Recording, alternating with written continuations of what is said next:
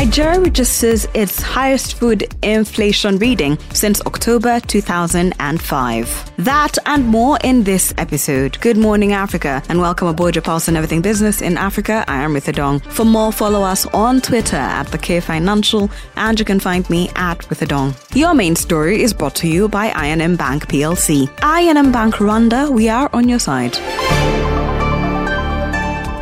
The International Monetary Fund's latest regional economic outlook puts growth in sub-Saharan Africa at 3.6% in 2022 and will remain subdued at 3.7% in 2023. One of the biggest reasons for the sharp decline in the growth prospects has been the growing debt burden in Africa.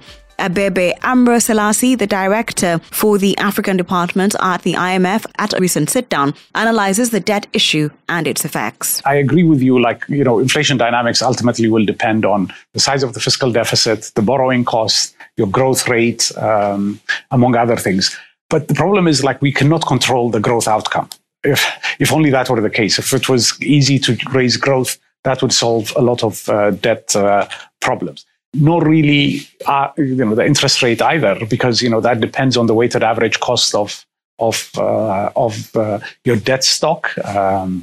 Going forward, there may be some impact that you can have, but really, it's a given, right? Because typically, if you have a deficit and you're borrowing outside, unless you're privy to a lot of grant financing or very concessional financing, which is not increasingly the case in our countries, it's really difficult to control R also. So, it goes back to really to address debt issues. In our view, I think there's a number of things that have to be done. I think, first and foremost, why debt levels have become elevated and why, debt vulnerability is a big issue, even before the pandemic, and now, of course, an even bigger challenge for our countries, is fundamentally that over the last 15, 20 years, our countries have been investing quite a lot on infrastructure, on health and education.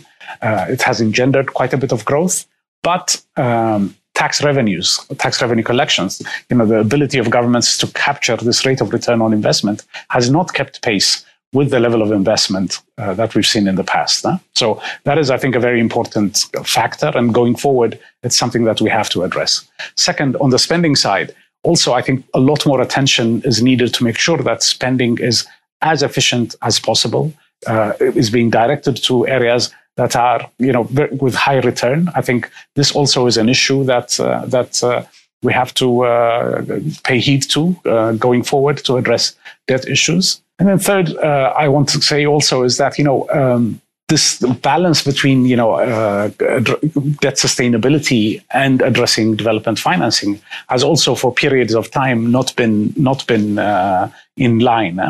So countries, have been borrowing in difficult times. Rightly, that's exactly the kind of response we want.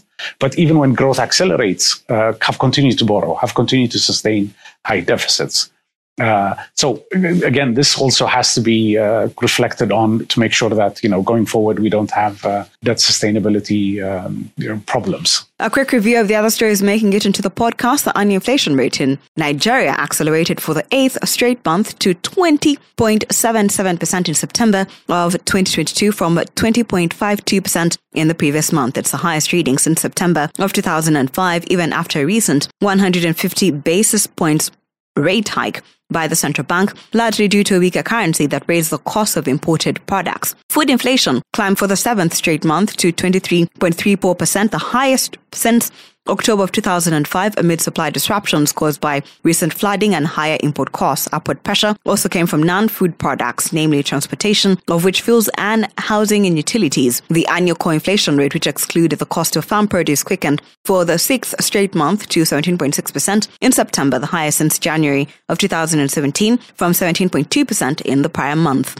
On a monthly basis, consumer prices increased by 1.36%, the least in 10 months after rising 1.77% in the previous month. Staying in Nigeria, the food inflation in Nigeria quickened for the 7th straight month to 23.3% in September of 2022 from 23.12% in the previous month. It's the highest reading since October of 2005, partly due to supply disruptions caused by recent flooding in some states, and a weaker currency continued to boost the cost of imported foods. Higher prices were mainly observed for staples including bread and cereals, potatoes, yams and other tubers, oils and fats on a monthly basis.